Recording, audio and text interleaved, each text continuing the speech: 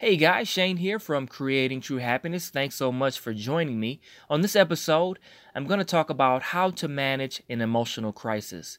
An emotional crisis, in this case, a non-life and death situation, is anything that can cause you to go into panic mode. Most of the time, these situations can be effectively managed in the long term by understanding your beliefs.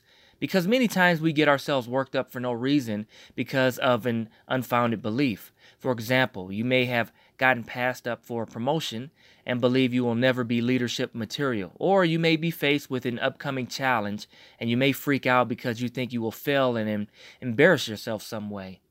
Readers of my book, Self-Limiting Beliefs, will know how to deal with these situations properly because they've worked through the book's exercises and have had time to change these limiting beliefs.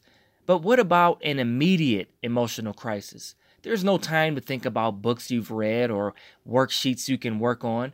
This can be anything from being caught in a traffic jam on your way to your dream job interview, feeling overwhelmed at work, or any situation that will cause you to become emotional and overwrought with anxiety really quickly. You can say one simple phrase to stop all that, and that is, I am glad I am not ...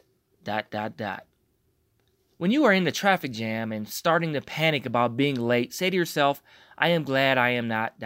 So for instance, you can say, I am glad I am not in that accident that is stopping traffic. When you are feeling overwhelmed at work, say to yourself, I am glad I am not jobless. I am glad I am not trying to figure out how to pay my bills. So fill in the blanks. Saying this simple phrase will put things into perspective and stop an emotional crisis immediately. Try it the next time you feel an emotional crisis coming on. Well, that's all I have for now, my friends. If you like this episode of Creating True Happiness podcast, then make sure you share it or like it and subscribe. And go on over to my website at creatingtruehappiness.com. I have lots of great resources over there, and sign up for my newsletter. Till next time, everyone, take care.